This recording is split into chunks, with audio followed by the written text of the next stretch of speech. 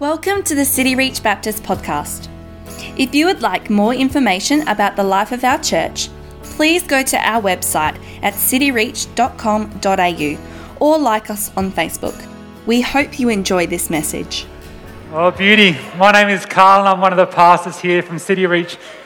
We're going to be in Ephesians 5 this morning, so why don't you open up your Bibles to Ephesians 5 this morning. We're continuing on in our series called Awaken, where Paul calls the church to wake up. He says to them that you've been saved by the gospel and now it's time to continue to live in the pattern of the gospel. It's time to wake up. So we should ask ourselves this morning, are we awake to all that God wants to do in us? Are we awake to all that God wants to do through us? But perhaps for some of you, the idea of being told to wake up isn't too friendly an image. I'm thinking of someone in the room that might be, a parent of a newborn that's functioning on 3 hours of broken sleep. You know that experience?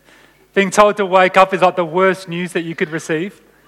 We've all had that experience before where we've had that morning trip. We've had to get up really early. And we go to bed at the right time, but it just does not work out. And we lie in bed for hour after hour after hour. And eventually we fall asleep, but it's like as quick as we fell asleep, the alarm's gone off. And you wake up and you feel sick. Perhaps the idea of being told to wake up feels more like a curse than it does a blessing.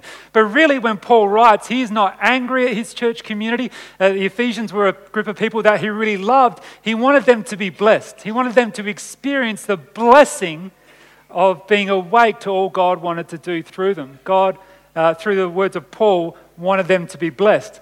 Perhaps when you think about in Ephesians 5 where Paul says this, awake, O sleeper, verse 14. He says, awake, O sleeper, and arise from the dead, and Christ will shine on you. Perhaps the image that might be helpful here is not someone who's experiencing great rest, someone who's lying down in a peaceful slumber, but maybe a sleepwalker. In this section of scripture from verse 1 to 18, we have Paul teaching us how to walk. What we see here is that there is a kind of walking that we can do that means that we're not awake to all that God wants to do in us and awake to all that God wants to do through us. And Paul does believe that no matter our circumstances, that we can live in such a way that we can experience life in all of its fullness. Amen? So we can be in a job that feels like more of a routine than a pleasure. We might have started university this year and we're looking down the barrel of 4 years of study. Might be in a relationship that is challenging, and what we know through the Word of God is that it is possible to be awake or to be what Paul would describe as being fully alive to all that God would want to do through us. So we need to ask ourselves this morning, are we awake? Are we fully alive? We learned in the first week of this series that to be fully awake we need to learn how to be thankful.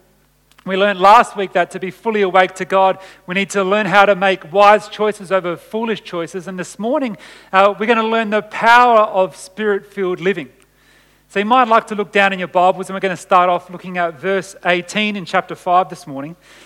And so beginning in verse 18, it says, "And do not get drunk with wine, for that is debauchery, but be filled with the Spirit." Be filled with the Spirit. So let's start this morning with the question, what does it mean to be filled with the Spirit? Because this is a peculiar verse. It is a peculiar verse. He starts off by saying, and do not get drunk, but be filled with the Spirit. Is he comparing being drunk to being filled by the Spirit? Is he just condemning getting drunk and he's changing tactics and just changing his conversation? Or is there something completely different happening here? Well, you've got three options, all of which are possible, but only one of those options is both possible and probable. The first option that we have is that the Ephesians were a bunch of drunks. Now, the reason why that we don't necessarily need to run to this as a very good argument is because to believe that the Ephesians were a bunch of drunks, we would need to discount the regular attitude that Paul has to condemning behavior that was ungodly. If you know anything about Paul, Paul was not shy and reserved in his condemnation of ungodly behavior. If you were to look through the letter of Corinthians, you will see whole chapters devoted to condemning ungodly behavior.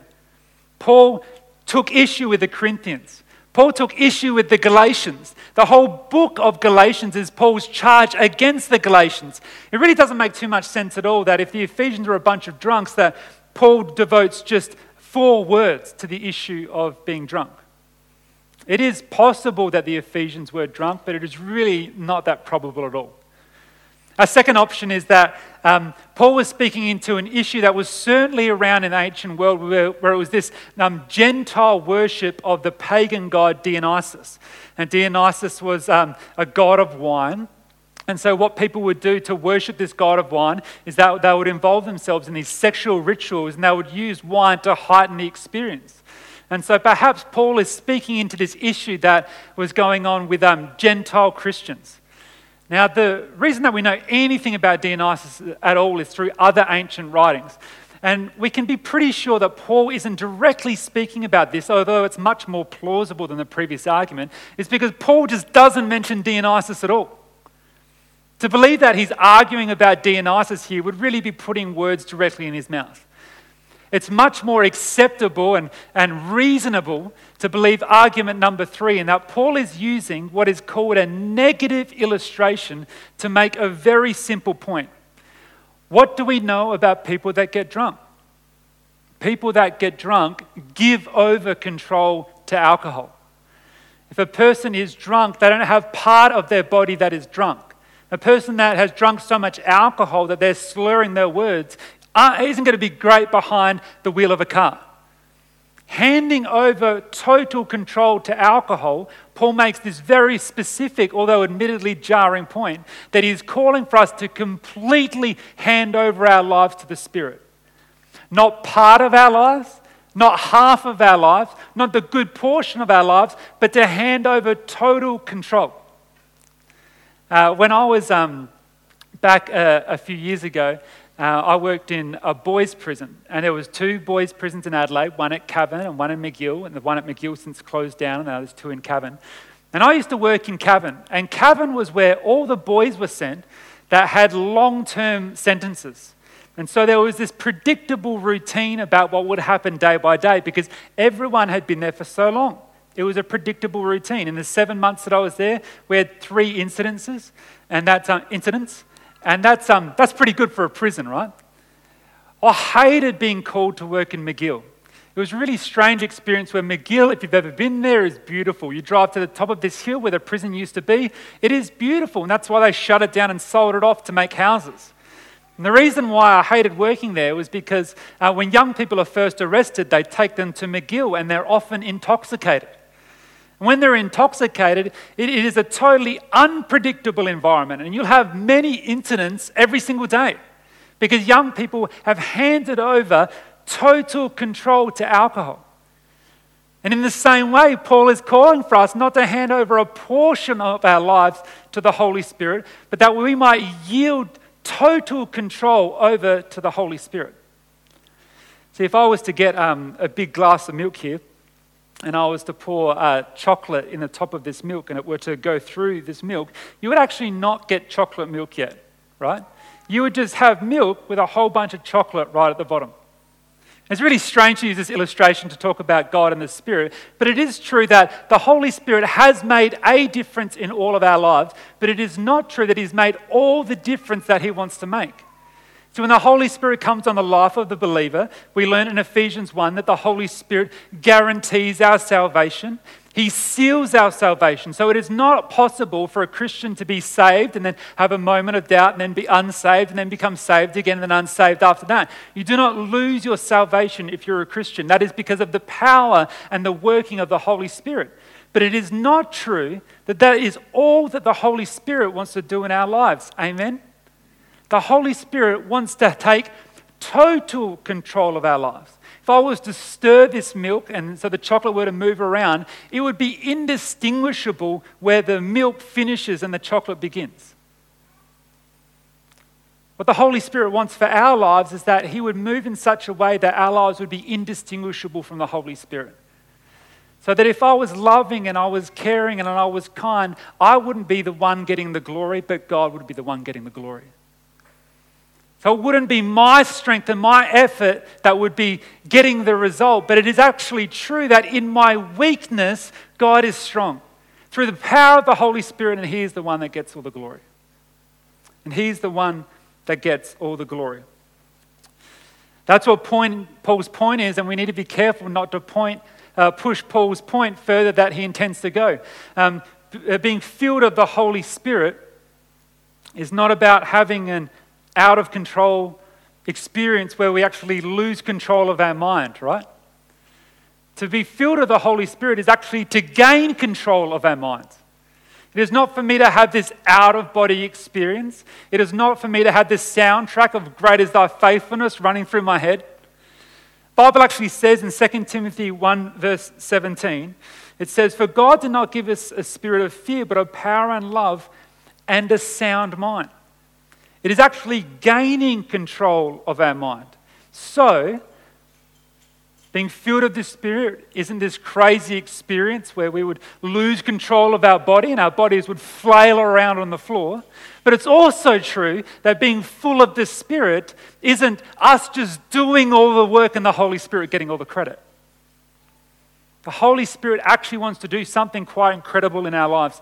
And it is true that when it comes to understanding the Bible, you don't always need to know the Greek to be able to help you get there, the original language that the New Testament was written in. You don't always need to know the Greek, but there are certain times where understanding Greek and certainly understanding technical aspects of Greek helps, and this is one of those occasions.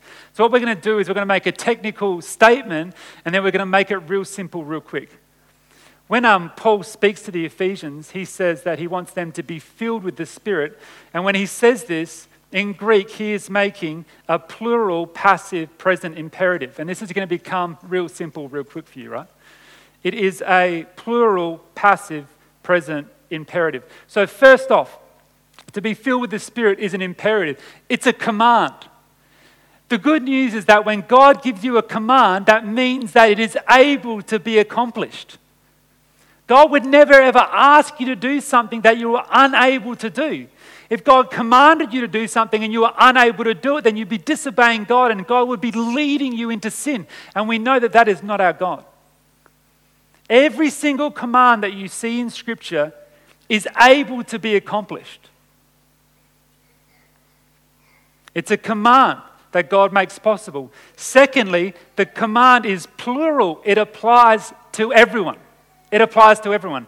So when Paul wrote this letter, they often call Ephesians a letter that circulates, right? A circulating letter, meaning that it was passed around from church to church to church. And so when Paul sends this letter around, he's not saying that pastors and apostles and shepherds and teachers and evangelists can be filled with the Spirit. He's saying that everyone can be full of the Spirit. The 14-year-old boy that gets saved at youth ministry on a Friday night, the young person that gets saved in children's ministry can be full of the Spirit. The 40-year-old labourer that's working with no Christians around him can all be full of the Spirit. Being filled in the Spirit, with the Spirit, isn't a magical goal for elite Christians, but it's actually available for everyone. It is a plural, it applies to everyone. Thirdly, it is also a passive command, meaning that you're not the one that does the filling. That means is you can certainly get in the way of God desiring to fill you, and you can certainly get out of the way and allow God to fill you, but you are not the one that does the filling. And I think of the person in this room that has tried to evangelize to different people at different times and feels so ill-equipped, so ill-informed, so inadequate. That's why it says in Ephesians 3:20, "Now to him who is able to do far more abundantly than all that you could ask or imagine." Now to him who is able to do it, right? Not you, not how clever you are. See, I used to think that evangelism was trying to convince everyone outside the church to understand how culturally relevant the church is. No, come to my church, it's cool. Come to my church, we sing cool songs. But the good news of evangelism is so much better than that. When we do evangelism, we're trying to connect people to the living God. So the more that I live my life in such a way that I would be filled and overflowing with the Spirit, the more opportunity people have to encounter God and not encounter a cultural movement. This command to be filled with the Spirit is passive. It happens to you. Lastly, the command is also a present command. It's in the present tense. Some translations have it, some don't, because it's a bit clunky in English. In English, it really should be saying, be being filled, or be continuously filled. The command here is to be continuously filled with the Spirit. In the book of Acts, you'll see that there is one baptism that happens to believers upon salvation and many fillings. So through your life, the command is to be continuously filled with the Spirit. Well, what does that really mean for us? It means that we shouldn't be too quick to say that we are filled with the Spirit. We can certainly still be saved. We can certainly still be Christians. We can certainly still say that we're loved by God. But we shouldn't be too quick to say that the Spirit has filled us. May mean that you're not allowing the Spirit of God to fill you to overflowing, which is God's desire for every single believer. The command that Paul gives to be filled with the Spirit is plural. It is for everyone. It is passive. It happens to you. It's present tense. It's continuous. It's an imperative. It's commanded. See, Greek is easy. Greek is easy. So let's put these pieces of this puzzle together. What does Paul mean when he says, do not be drunk, but be filled with the Spirit? He means every Christian is to continuously hand over control of our lives to the Spirit. Continuously hand over control of our lives to the Spirit. And unlike being drunk, that causes a life of suffering and causes a life of bondage, the result of being continuously filled by the Spirit and handing over control of your life to the Spirit is fruit. That the Spirit would work in you in such a way that you would experience love and joy and peace and patience and kindness and goodness and faithfulness and gentleness and self-control. And these aren't your own doing. It's the Spirit of God moving in you so that you would experience all that God has for you. So that you would be awakened to all that God has for you. So that you would be alive for all that God has for you. There's this kind of spirituality called deism that argues that God, sure, he created the world, but now he has nothing to do with the world. It's a person that has come in this morning that thinks that God couldn't possibly be interested in my loneliness. God couldn't possibly be interested in my heartache. God couldn't possibly be interested in my dreams. Wrong, wrong, wrong. Being full of the Spirit, Paul reminds them, is God wanting to come into your life, not to hang this weight around your neck, but to liberate you. If you've gone through work this week, or you're in a family situation, or you're at university and you feel this dryness inside your soul, don't be that person that thinks that God has bigger problems for you. That God has bigger problems than the problems in your life. The truth is that God is full of grace and full of mercy and longs to pour out his Spirit upon his children. So we should ask, how do I continuously hand over control to the Holy Spirit? How do I continuously hand over control to the Holy Spirit? Well, look down in verse 18 again. He writes, do not get drunk with wine, for that is debauchery, but be filled with the Spirit. Addressing one another in psalms and hymns and spiritual songs, singing and making melody to the Lord with your heart. And so the question we need to ask is verse 19 the cause or the effect of being full of the Spirit? Is singing psalms and hymns and spiritual songs the cause? And then so if you sing, you are filled by the Spirit, or are you filled by the Spirit and then you sing? Well, the answer is both. The great news is as we dwell on the gospel by singing praises to our God, our hearts are filled by the Spirit of God, who then brings about more worship in our lives that leads us to praise God even more. It's a cycle. So the more that you come into worship, or you worship together corporately, or you worship at your own, and you worship driving your car, the more that you think upon gospel truths and remind yourself of the greatness of God, the more that you repent from idols, the Spirit of God is allowed to fill you in your life so that you might give God even more worship that results in you wanting to dwell on his gospel truths even more. The more that you dwell on the gospel, the more that God is able to fill you by his Spirit. How do we know this? We know this because this passage has a parallel passage in Colossians 3:16. A parallel passage is a passage that is similar to the passage that you're studying by the same writer that illuminates the text that you're reading. And so in Colossians 3:16, Paul writes, "Let the word of Christ dwell in you richly, teaching and admonishing one another in all wisdom, singing psalms and hymns and spiritual songs with thankfulness in your hearts to God." Paul has this idea of gospel truths dwelling in us in such a way that they would be in an abundance to the believer. That would be in an abundance. You remember the comparison of getting drunk? James MacDonald makes the point that to get drunk in the ancient times, there wasn't enough alcohol in wine. You had to keep drinking and drinking and drinking far more than you would today. So in this admittedly quite jarring illustration that Paul gives, he's calling us to keep drinking on the word of Christ. He says, let the word of Christ dwell in you, not in a small way, but to dwell in you richly. What do we know about rich people? Is that they've got more money than they know what to do with. There are these characters on YouTube. I don't know if you've seen them, but they travel around comparing the cheapest version of food to the most expensive version of food that they can find. I've seen them, they try a $4 burger and compare it with an $800 burger. They try a $27 piece of cake versus an $1,100 piece of cake. And they try a $2 pizza versus a $2,000 pizza. And this whole industry of fine food is able to be there because rich people have more money than they know what to do with, right? Paul has this picture of Christians walking around with so much of the word of Christ in them that they have an excess of the word of Christ. That in every situation where we would be going through a trial or tribulation, that we wouldn't always need to run to the concordance of our Bible, but that we would have the word of Christ dwell in our heart. That would be speaking truth that would be on the tip of our lips because we're so deep in God's word. I love speaking to people like Pastor Timon and Pastor Jeff who have been dwelling on the word of God for so long that it comes out in conversation. They don't need to go and find it. Paul has this picture that it would dwell within us. As we continue to dwell on it, on the word of God, that God would continue to fill us by his Spirit. That's why Charles Spurgeon said, a Bible that's falling apart is usually owned by someone who isn't.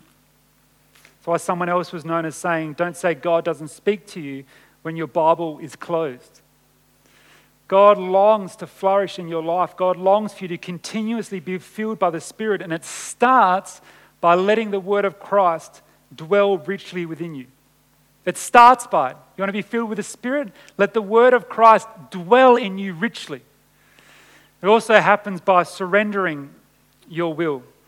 We run into real problems when we hand over our worship to the idols of control and complacency. Look down in your Bibles at verse 20. It says, giving thanks always and for everything to God the Father in the name of our Lord Jesus Christ. He says, our Lord Jesus Christ. This command to be filled with the Spirit isn't good advice from a neighbor, good advice from a friend or a blog you read online. Paul is really committed to this title of calling Jesus Lord. And so often in Scripture you see him tie Lord and Savior together. It's a really helpful illustration for the ancient churches. Caesar would call himself Lord and Savior. And then so Paul is trying to get them to understand that he is like Caesar in that he is Lord and Savior, but he's actually altogether different. He's an altogether different Lord and Savior.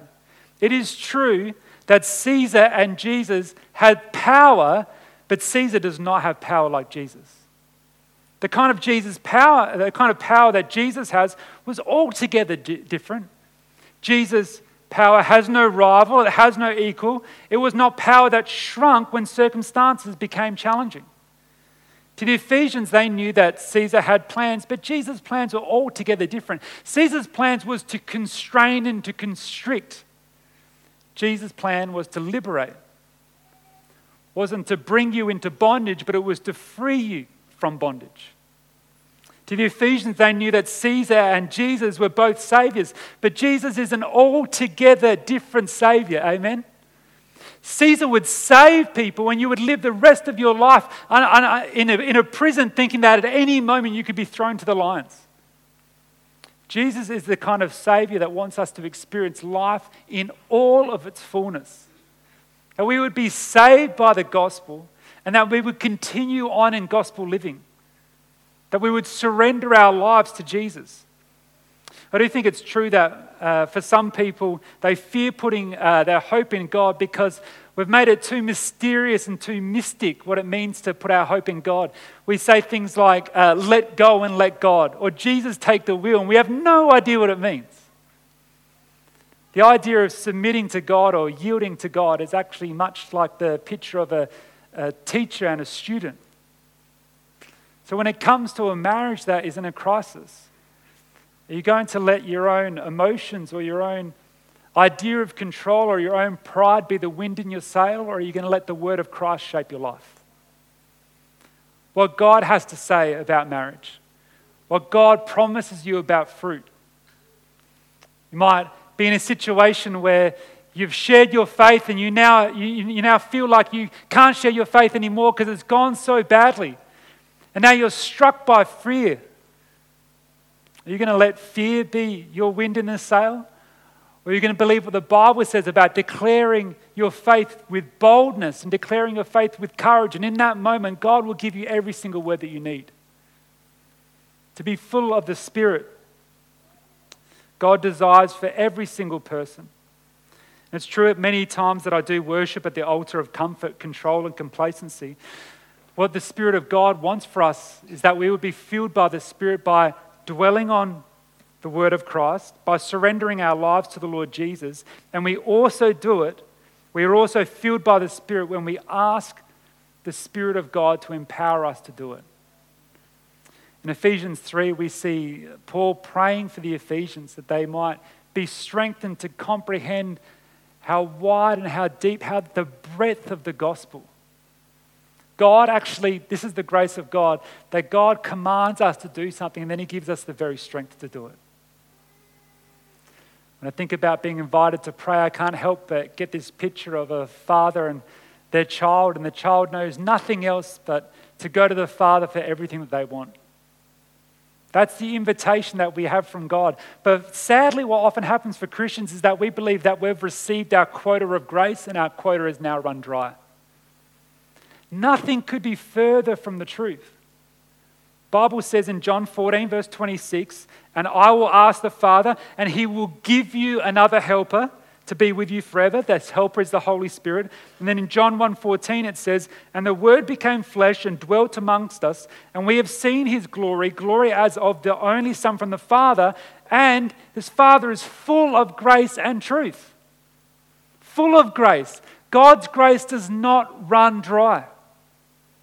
It doesn't matter this morning what is on your resume. If you are breathing this morning, then God's grace can extend to you.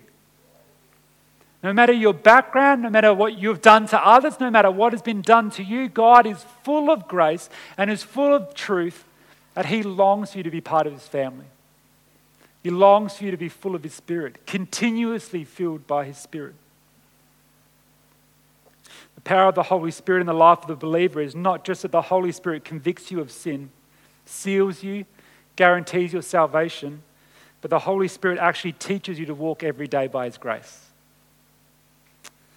I was speaking to the young adults recently, and I remembered this story that I once heard about these 23 missionaries who were captured by the Taliban in South Korea. And this situation had become significantly serious, as it is with the Taliban. And out of these 23 missionaries, a couple of those missionaries were executed. And over the next season, while they were trying to strike this deal with South Korea, the missionaries were all split up, and they had this one Bible between them that they tore pages out and smuggled to each person so that they could just have a bit of the word of Christ to dwell on. And he describes this scene in their captivity where they were actually arguing with each other over who would be willing to give their life first. They said it was not their own strength, it was not their own wisdom. It wasn't this vain pursuit of being a hero, but it was actually, they confessed the Spirit of God had moved in them. What was interesting for one of those pastors as they struck this deal, and months afterwards, as he was back home in his house with his family, he said that there was a part of him that just yearned to be back there. And the pastor asked him, why do you yearn to be back there? And he said, because when I was in captivity, all I had was the Holy Spirit. And now I live every day of my life and I can see the idol of comfort calling me. I see the idol of complacency calling me. I see the idol of control calling me. I wish to be back in a place where the Spirit was filling my life and I was leaning on the Spirit daily. And the invitation to all of us this morning is, will you wake up? Will you be alive to all that the Spirit wants to do through you, that He enables by His grace? It's not a work of your own strength this morning, friends. You don't need to be strong. You actually need to acknowledge that you're weak and receive this free gift of the Spirit by His Saviour. I would love to pray for you if you'd like to bow your head and close your eyes. God, we long to be a people that are full of your Spirit. We long to be a people that are continuously filled by your Spirit. And God, I acknowledge that there are many times that I worship at idols that are no real God at all. The idols of comfort and complacency and control. And God, we long to be the kind of people that would be resting on the truth of your grace. And Lord, I pray for any person that's come in here this morning and the idea of being told to wake up just feels like work, just feels like a heavy burden on their shoulders. God, I pray that the helper this morning would comfort those who need comfort, would strengthen those who need strength, would bring peace to those who need peace. For those who need to be loved, I pray that by your Spirit you would show them that you love them. God, we pray that we would not be a people that move moment by moment from the idols of this world, but that we would move moment by moment through a filling of your Spirit.